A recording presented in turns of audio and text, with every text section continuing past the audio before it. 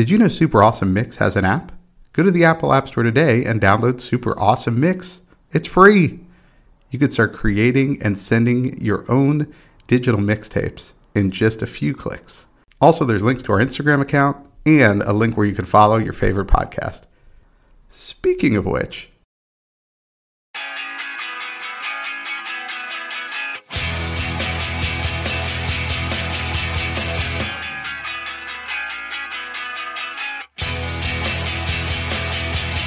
welcome back to another Super Awesome Mix. My name is Matt Sidholm, alongside my co-host and co-founder of Super Awesome Mix, Samer Abu Salbi. Samer, how we doing today? I am doing real well. Do you remember a couple weeks ago when I mentioned, when we asked for reviews actually, and I mentioned that if we get a 5-star review, I have like a really good week that week? Yeah, that's right. It does affect your mood quite a bit. It really does. I need the the acknowledgement. Well, good news. We got a 5-star review. Oh, thank goodness. Thank goodness. And I'm so pleased to read it. Shout out to LitEnt757. Thank you so much for taking the time to leave us a review. I'm going to go ahead and read it out. So she, or he, or they said, my fave pastime. Tracks on a mixtape hit diff. I just started making mixes at 9 years old on Just For Me cassettes. I just love the craft of it, matching tones and themes. It's fun. My only complaint is that the songs don't play in the background of the episodes. ... I guess copyright issues. Boo. Totally agree. It is those pesky copyright issues. We wish we could play the music too. But hey, maybe support us on Patreon. Maybe like, I don't know, $100,000 a month. That should get us licensing fees. That should cover all the royalties that we'd have to pay, I think. Yeah. I would think so. But yes, Thank you again to that user or that listener for leaving us a review. We really appreciate it. If you haven't left a review yet, we would love to hear from you. And again, 4 and 5 stars. Just keep me happy. Why there not? You go. Yeah, let's keep Samer in a great mood week to week, okay? Well, speaking of great reviews, our guest today has had a number of great reviews. He is a Texas native, a graduate of West Texas A&M, and he still lives in West Texas. He has written multiple young adult novels, including Paladuro, which upon its release in 2020 was #1 on Amazon among young adult novels, and it was nominated for a Young Adult Book of the Year. Now, his most recent book is what's most relevant to our show here. The title is Mixtape for the End of the World. Samer and I both read it, and we loved it, and so we're so excited to welcome to the show Andrew Brandt. Andrew, welcome to the show. Hey, thank you so much for having me. Thank you for the time. I'm so excited to get to talk about not only my novel, but because the book is set in 1999, like you said, this is all what the book is all about. Making mixtapes and discovering music and falling in love and all that stuff. It was so much fun to read. So Matt read it first, and then I got a copy and read it, and I just inhaled it, and it was so nostalgic and fun. 1999 was just like a magical year, I think. There's some real truth to that. I think 99 going into 2000 was, we were still youthful, not just us, but as a nation. There was still some innocence. I was thinking about, because 9/11, the anniversary of 9/11 was just this last weekend. I was thinking a lot about that and how we were still so innocent in that moment when that first plane hit. There was no thought of terrorism. All the news reports were, oh my gosh, this terrible accident has occurred. It never crossed our minds that we were under attack. Right. And that feeling of innocence and the nostalgia of that time period is something I really wanted to distill into a story about music. Yeah, and at the time, and I've told people about this before, and I think you capture it really well in the book, there was a real serious panic over what was going to happen when the clock turned over to the year 2000. And it sounds almost silly when I describe it to younger people now, because they're like, well, what do you mean? I was like, look, we just didn't know. The programs weren't written. We didn't think we'd ever get to this point, I guess, in time. But yeah, I think you do a really good job of capturing that there was the anxiety that sort of existed in society. And I wish that was our biggest problem now. Yeah, yes. You and me both. As a programmer myself, I can tell you timestamp issues are real. But let's jump into Let's jump into the mix here.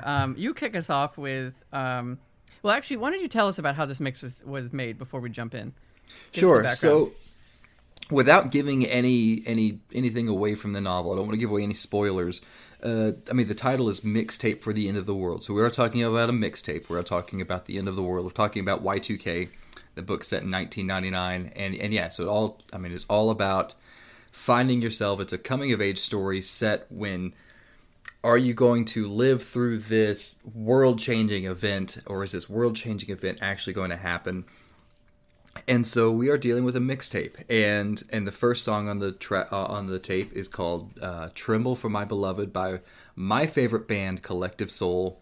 They were my favorite band growing up. I think they're criminally underrated. Thank God for Stephenie Meyer, who brought them back into the forefront in 2008 with Twilight, because without her, they would still be criminally underrated.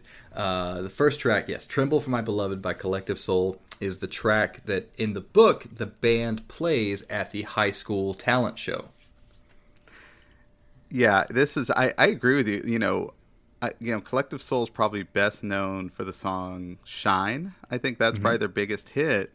But yeah, you listen to this, and I think this is such a better rock song, and just the guitar on this, and I could see, in the book, that's obviously a big moment, the talent show, and I think this song with the guitars, the way it works, I mean, that'd be a really cool song for like a high school kid to learn to play. Yep.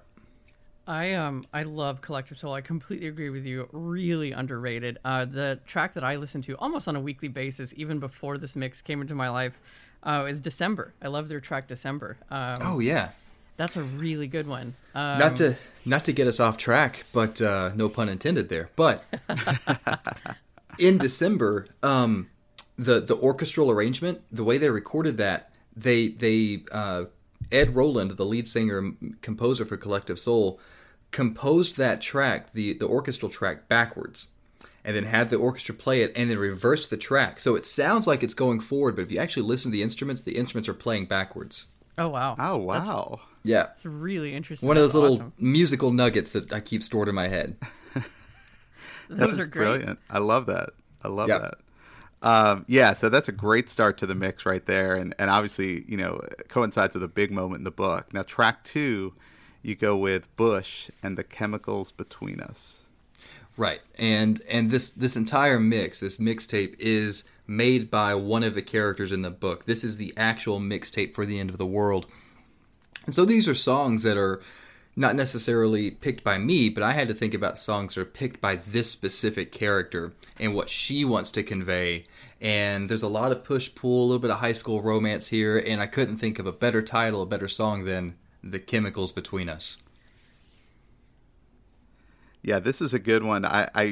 Reading up on this, it seems like it was really written as a song about miscommunication, which, again, once our listeners out there get a hold of the book, they'll kind of understand how I think it fits even better once I learned that, because I was like, yeah, that really works. Because I think instinctively you would think The Chemicals Between Us is maybe about some sort of, drug problem or alcohol problem, something like that, but the chemicals here really is the lack of communication or the miscommunication between a couple of people. Yeah. Yes, and that is I was going to say, well, it's really pronounced in high school relationships. It might remain in some relationships as you get older, unfortunately, but I think that's pretty universal. I don't know if that's exclusive to high school. Yeah. I don't know. When you're 16 years old and those endorphins are running high every time a girl looks at you the right way, man, I've been chasing that high for 30 years. That's great. All right, let's go on to track 3. Another song. I mean, so many of these songs I listen to just on a weekly basis. This is one of them. You've got Incubus's "Stellar" from the album "Make Yourself." Just an amazing album. So tell us about this one. Amazing album. Yeah, and putting this mix together, I had to think about the popular songs that would convey emotion during this time period, 1999. And that first line from this song, man, "Meet me in outer space," captures it right there. Yeah, I have just always loved how Incubus sounds. Like it's kind of like a hard rock, but there's like this softness to it as well. Like there's like this kind of just like emotional feel that comes through. I think through the vocals, but then also just even the way that the instruments kind of move between like a hard rock sound and then kind of like a softer one. So this was always on in a car for me. Is like one of my own permanent car mixtapes. Yeah, because you could just like crank this at night, drive windows down. Texas and Austin especially is really good for that. A lot of hillsides to drive through, and just have all the feels. So great pick. Yeah, and Incubus, you're right, is one of those bands. I think the show had been canceled by the time they came around, but if MTV Unplugged had existed when Incubus was big, I feel like they would have made a great MTV Unplugged guest. Oh yeah, oh yeah. Well, good stuff. So next up, we go to "You're a God" by Vertical Horizon. Now, Vertical Horizon, best known for "Everything You Want." I think that was their big hit in the 90s. But then I came across this one. It was funny with a lot of these. I don't think I knew the title, but then when the song started playing, I was like, oh, yeah, I remember this one. So, yeah, this one started playing, and I was like, oh, this was their other song. That's right. And what's so funny is this song, and the next one on the mix is Tal Bachman's "She's So High," that I always thought was a Vertical Horizon song. That's awesome. I mean, they both kind of cover the same idea, right? They do. Mathematically. Yes. Yeah. Thematically, they're kind of the same. And again, I'm thinking about a high school girl putting this track list together, putting this mixtape together for this boy who she may or may not have feelings for, and in what kind of songs would convey that she understands the way he looks at her. Right. Yes. I like that. Yeah, this is one that also I listen to. I'm just gonna say that for all of these, pretty much. But yeah, I mean, I think the other thing that you can do in high school, especially with you throw in all the endorphins and all the other hormones and everything, is that you can put people on pedestals and you can just kind of like look at this person and be like, oh my god, like they are the answer to all of my problems. If I could just be with them, like everything will be better. And this song definitely, I mean, in the title, "You're a God." It's a pretty big statement to make about someone. Yep. Well, and think about socially too, in the high school setting. And this goes all the way back to, any number of John Hughes movies in the 80s. But there's always, the most popular girl amongst the popular kids, right? And that was always the girl that was just, Molly Ringwald or whoever. And it was just that person that was just sort of elevated to that higher status. So, yeah, this song captures that perfectly. This book, Mixtape for the End of the World, is actually, I mean, it's distilled. It's completely reminiscent of those old John Hughes movies that you're just talking about, but also, the movies that I watched as I came into age, the 15, 16 years old, the Jennifer Love Hewitt, high school movies, all that stuff, it's, this is all kind of distilled into this story. I love that. I can definitely see that. We just talked about it, a little bit, but track 5, again, same theme of Tal Bachman, or same theme of putting someone on a pedestal. You mentioned it, Tal Bachman, "She's So High." This song especially, I have I have a memory with this one, playing it and like really feeling the lyrics myself. There was, I was in 7th grade, there was an 8th grade girl that I liked and had a huge crush on. And again, it's like, I just remember mowing the lawn, listening to this song. I had a really early gen MP3 player. It only stored like 12 songs. And I remember just listening to it and being like, oh my gosh, she's so cool. Like, and I felt like she wouldn't, why would you ever pay attention to me? I'm like a 7th grade geek, and like, she's like this really beautiful 8th grader. Like, wow, she's so much older than me. So I loved that this song, I mean, it brought back all of those emotions. It's a perfect time capsule song. And Samra, now you're a geek with a podcast. So, I mean, look how far. I think she'd be impressed at this point. I would hope so. Funny enough, I think I'm LinkedIn with her. I have a LinkedIn with her. I think she's like a PhD scientist doing some like biomedical research. God, of course, right? Like, I was really hoping you'd be like, well, turns out things didn't go well for her. But instead, it's like, well, no, she's still perfect, huh? I hope she hears this, and I hope she...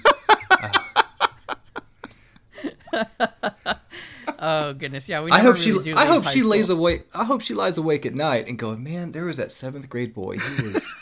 He was so sweet and so cute. And she's like, I can almost hear his voice right now. And then she hits play on this podcast. That's great. Yes, that's great. All right. And she would probably be feeling some of the emotions of this next song, which is track 6, Hey Jealousy, the first big hit by the Gin Blossoms. That's right. And this closes out side A of the mixtape. We're divided up 6 and 6. And Gin Blossoms was, they had this one big hit in the 90s. And it reminds me so much of those, 14, 15, 16-year-old, 16, that time period for me. And it feels good to listen to. It's got this rhythm, it's got this melody to it that, like you were saying, Sam, or you can roll the windows down and crank it up, and it just hits you. It's not too heavy. Yeah. No, it's a really good one. I had listened to this one as well, not as much as some of the other ones, so this was kind of a fun one to be reminded of on this mix. But Gin Blossoms, yeah, they got a great song. This is from 92. A lot of these other ones were from 99, so this was, let's say, like in putting myself in the character's mind, and a little bit of a deep cut for them, right? Like it was like jumping back several years to when they would be much younger to bring this up. But yeah, I mean, it's still, I feel like people still know this song even today, so it has lasted the test of time for sure. Yeah, Sam, you describe it as a deep cut, but I was going to say I was in high school when this came out, so I was like, oh, this is great. This is very this is very reminiscent for me. Yes. More so than 99, but yeah, no, I love this song, and it was the Gin Blossoms really their first big hit, but still very listenable today, and still gets a lot of radio play. When putting the book together and putting this mix together, I really had to. There were so many songs, even because the book takes place in the last 4 months of 99. I couldn't really, early in the book or early in this mix, I couldn't really add a song that came out later in 99. I had to really pay attention to the time period. It's almost to the point, it's so funny. I mean, we're only 20 years out, but I was writing historical fiction.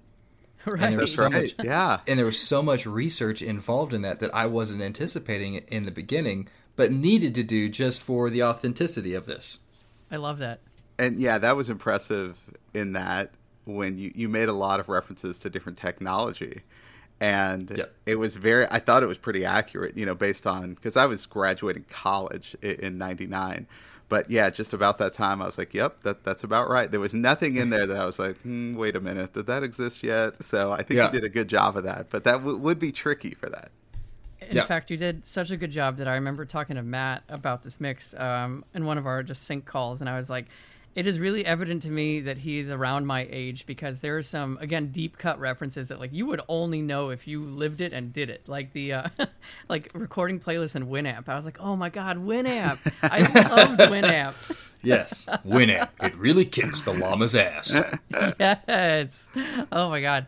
But yes, we could probably do an entire episode in the year 1999. What a great year for music and just technology. But let's jump into track 7 here, first side of the B-side, as you just said, first track of the B-side. A song and a band that I did not know, actually. So this was a pretty cool introduction to me. The Juliana Theory. This is not a love song. Yep. I included the Juliana Theory for a couple of reasons. Number one, I love the Juliana Theory. I've loved the Juliana Theory since high school. They're back on tour now. They have a new album out. It's fantastic. But this track in particular was added into the story and added to this mix because it signifies the evolution of listening to music specifically on the radio and discovering music from the radio to discovering music on the internet. And we did that starting in 99 with Napster, where this entire catalog of artists that we may have never heard of or never got any radio play, all of a sudden were available to you just at a click away. And at the time in 99, it was a click in 20 minutes to download it. But right, it was there. That's a great point about that evolution. We had a guest, Mark Jennings of Subculture, was on with us previously, and he grew up in the UK and introduced us to all this like Brit pop that was of the same era of a lot of the music we're talking about today. But I told him, I said, when I was in high school and college, if it wasn't really on the radio or you didn't know somebody who maybe brought it back to the States, there was no way of knowing it. So you're right. That was a pretty seminal moment to make that switch that all this music was available to people. And it's so funny you say that because, I mean, I remember being a freshman, sophomore in high school and finding Travis and Doves and Star Sailor and all this British music that never heard of here in the States. And it was fantastic. Coldplay. I remember downloading Yellow by Coldplay in probably 2001. I mean, this is really early. Yeah. And going, they're going to be huge. Yeah. This is going to be huge. I remember telling all my friends, like, this band, y'all got to listen to this. This is going to be huge. I was right. Oh, that's awesome. Yes, you were definitely right. You're right. All right, track 8, you go to "Save Me" by Hanson, and Yes. I when I saw this on the list, I was like, I feel like we're destined on this show to have one of the Hanson brothers on because We really are. I kind of called them a one-hit wonder, but this is now the third appearance of a song from Hanson on somebody's mixtape throughout this. And so yes, and a different song. a different time. song, yeah, 3 different Yeah. Hanson songs, none of them being bop. So I'm like, I feel like there's this intersection happening where we're going to get somebody from Hanson on the show at some point. Man, but talk about Hanson. Let me tell you, we were talking about criminally underrated. Hanson is unfortunately boxed into that one-hit wonder box. Yes.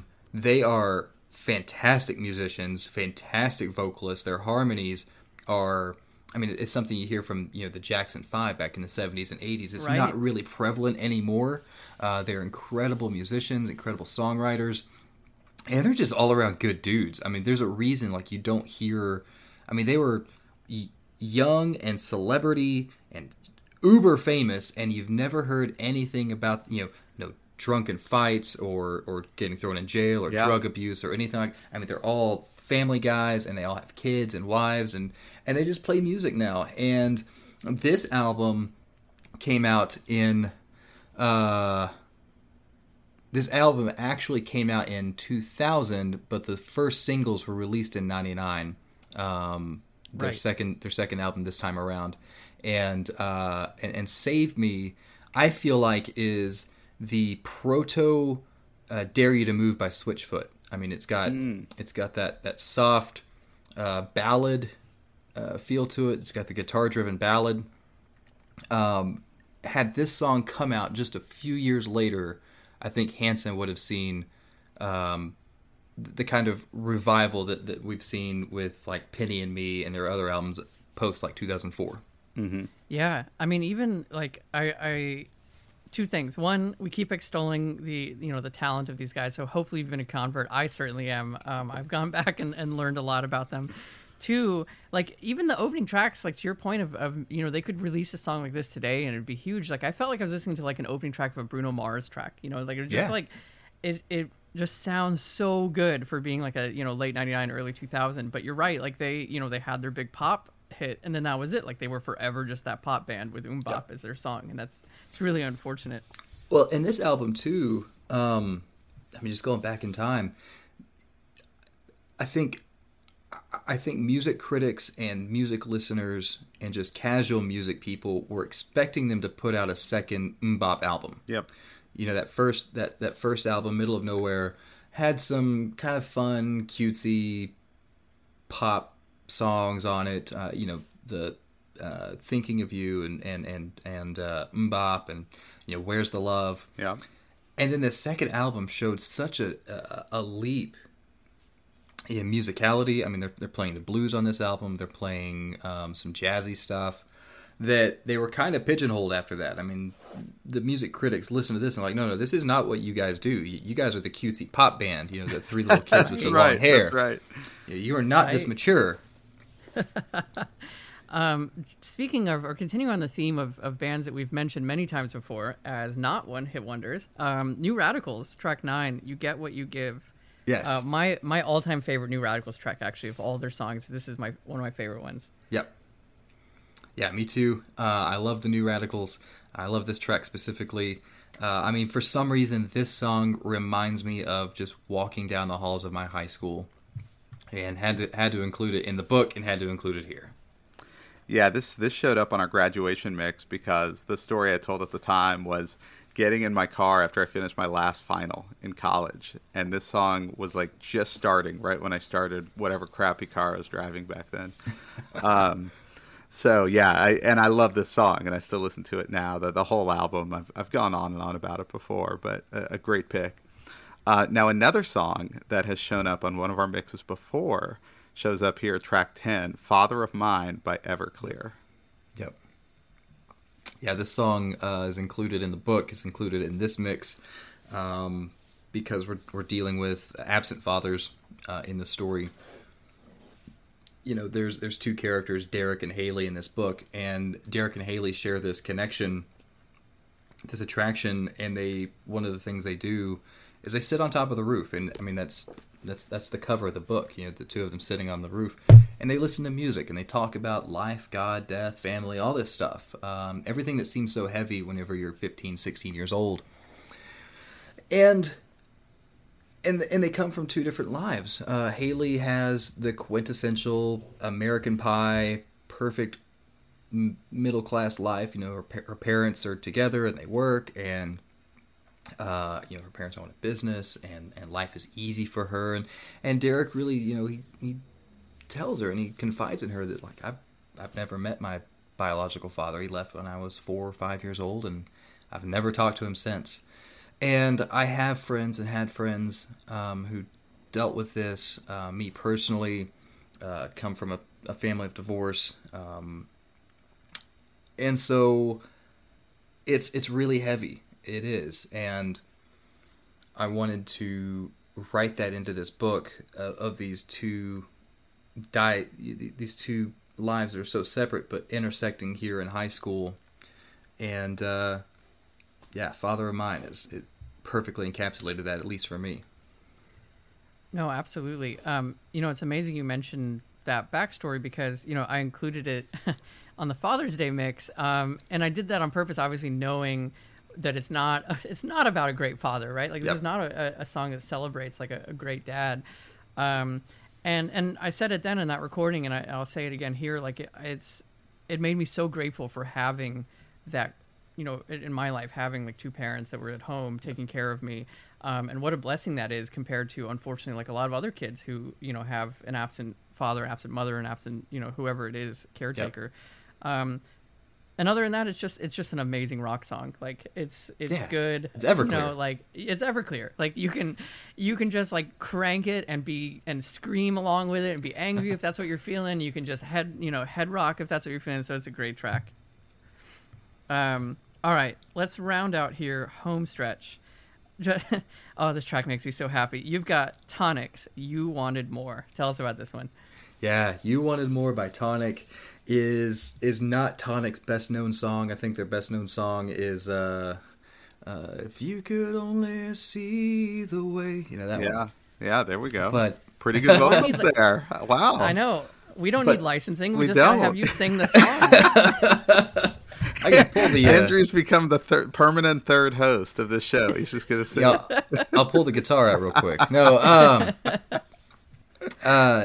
this one again reminds me of walking down high school hallways. It reminds me of being 15 years old and listening to Tonic and falling in love with every girl I ever met, you know, and I just had to include it.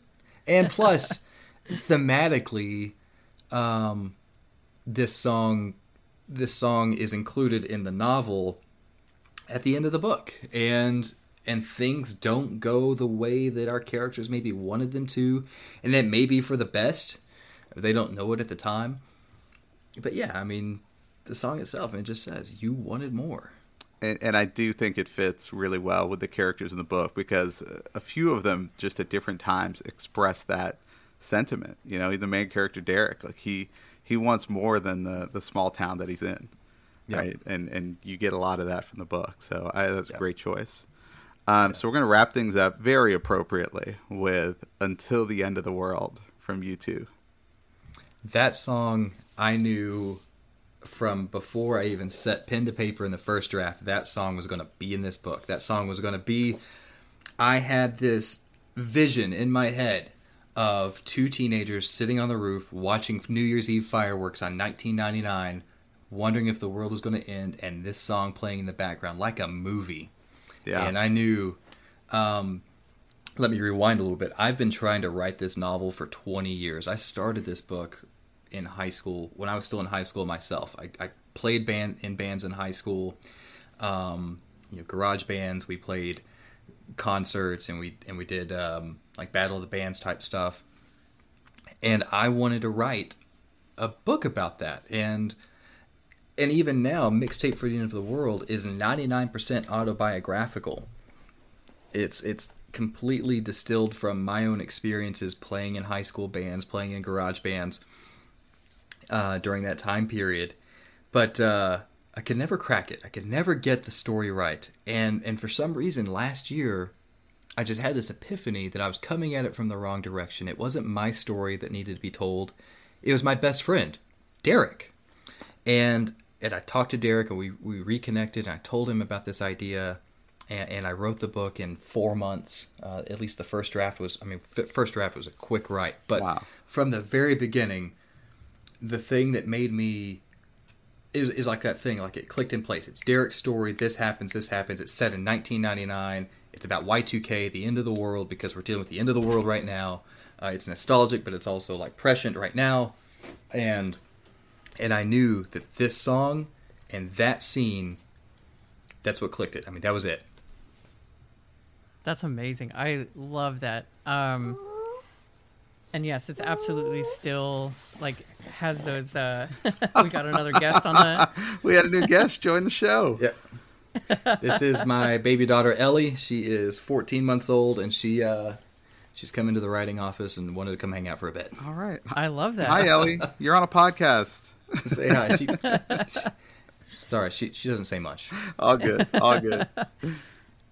She's now the youngest guest that we've ever had on our show. That's right. That's great. But yeah, I mean, this is a great pick. I mean, this, looking at the lyrics and reading about it, it tells a story about Judas and Jesus, but really it's a story about love. And so I also think that that's what makes this like such a great ending track here to this mixtape and to your story, because ultimately, I mean, like many things in life, if not all things, it's a story about love. Yeah. I'm going to give a little spoiler warning for the novel. If you haven't read it, what I want you to do is just push pause, spend the next 6 hours, go read the novel, come back and listen to this part. Yes.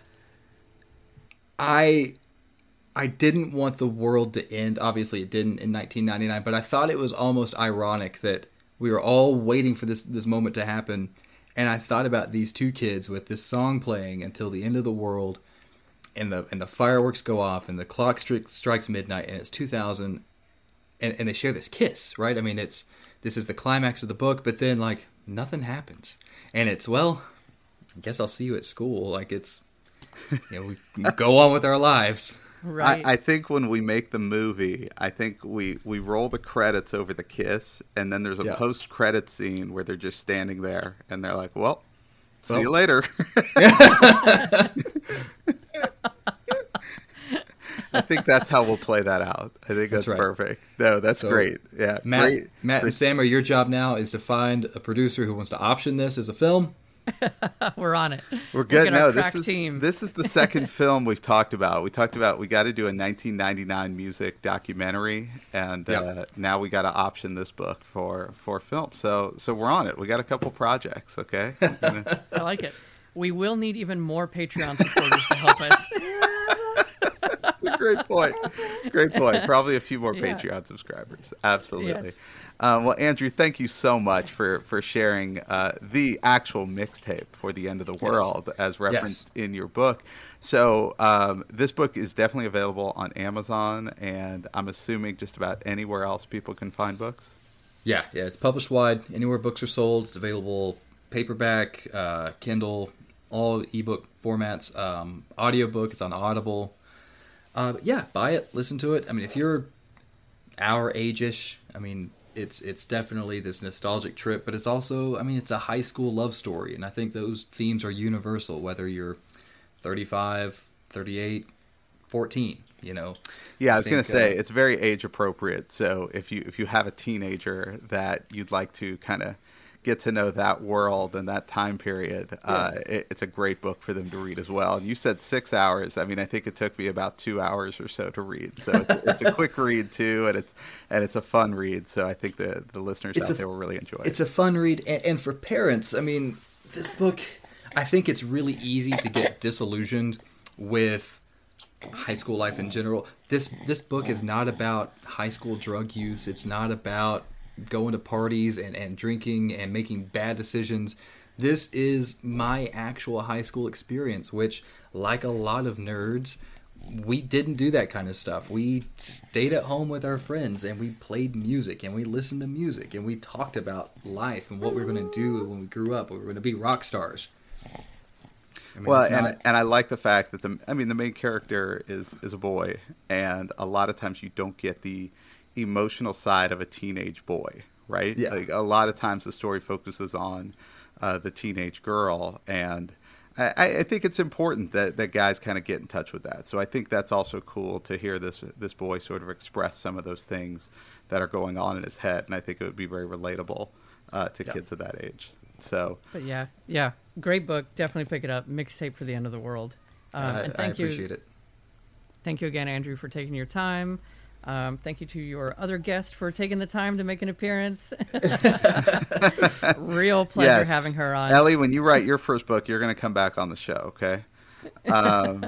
But that's another super awesome mix for us, and you can check us out all over social media at Super Awesome Mix. And you can learn how you can bring a super awesome mix to your friends and events on our website, superawesomemix.com. Click on events. But for Samer and Andrew, this is Matt, and we will see you next time with another super awesome mix.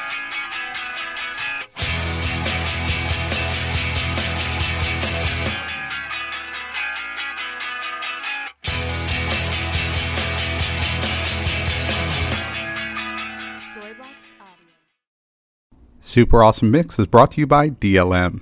Make shopping easy with DLM, the one-stop shop for all your casual clothing needs. Shop DLMsupplyco.com and enter the promo code AWESOME at checkout to save 15% off your first purchase. That's DLMsupplyco.com.